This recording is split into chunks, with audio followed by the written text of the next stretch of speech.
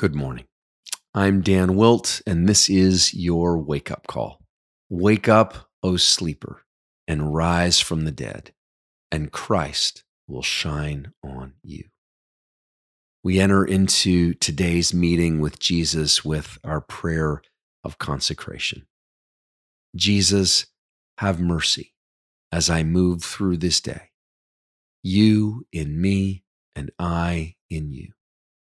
In the times of peace the hours may bring, in the seasons of wilderness that make me strong, in the freedom of surrender before your cross, in the power of the resurrection that makes me whole. Jesus, have mercy as I move through this day. You in me, and I in you. In your name I come. Amen. Our reading for today is entitled, It is Written, Part 2. Our scripture passage is from Luke 4, verses 1 to 8. Jesus, full of the Holy Spirit, left the Jordan and was led by the Spirit into the wilderness, where for 40 days he was tempted by the devil. He ate nothing during those days, and at the end of them, he was hungry.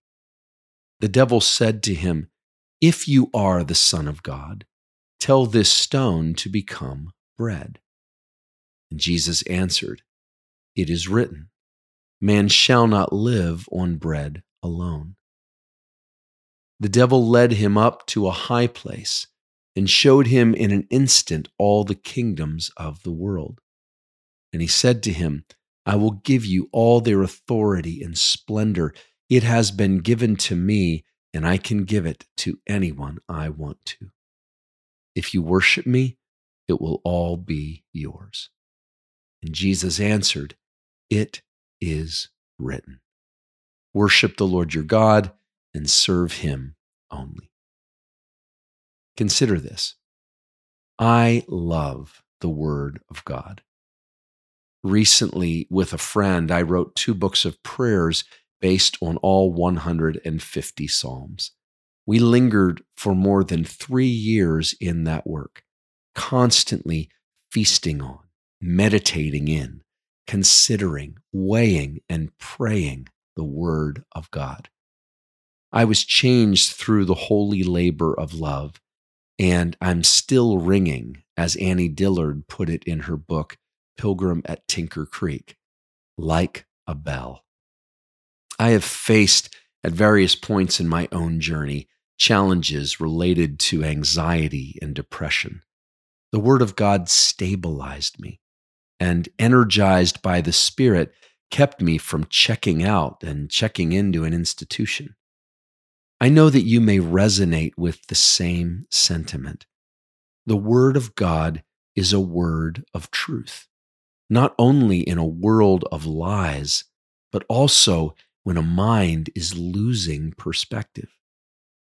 The Word of God, given power to work in us by the Spirit of God, enables us to face down the demonic schemes assigned to us by quickening the spirit to embrace God's life rather than relying on our own strength. We read, sing, or pray the Word of God, and our spirits rise to what is true, what is right, what is pure, what is lovely, and we think on those things. Philippians 4:8. We may never understand all that the Holy Spirit does. What we can know is this: we can trust in, delight in, enjoy and savor the written Word of God. It has been a bridge to communion with Jesus, the living Word of God, time and time and time again. It will continue to be for the rest of our lives.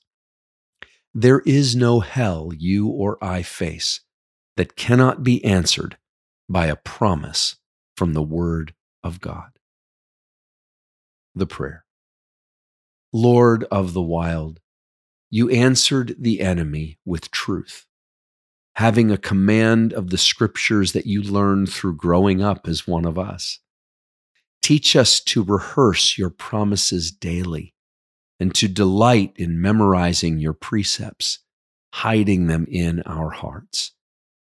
In Jesus' name, amen. The questions. What promise or passage from the Word of God has most strengthened you in your seasons of battle? What is it about that passage that moves you? For The Awakening, I'm Dan Wilt. We hope that today's entry challenged and encouraged you. And thanks for listening to The Wake Up Call, powered by Seedbed. Be sure to share this with a friend, leave us a rating, and subscribe wherever you prefer to listen to podcasts. Find out more and join the movement by visiting our website at seedbed.com/wakeupcall.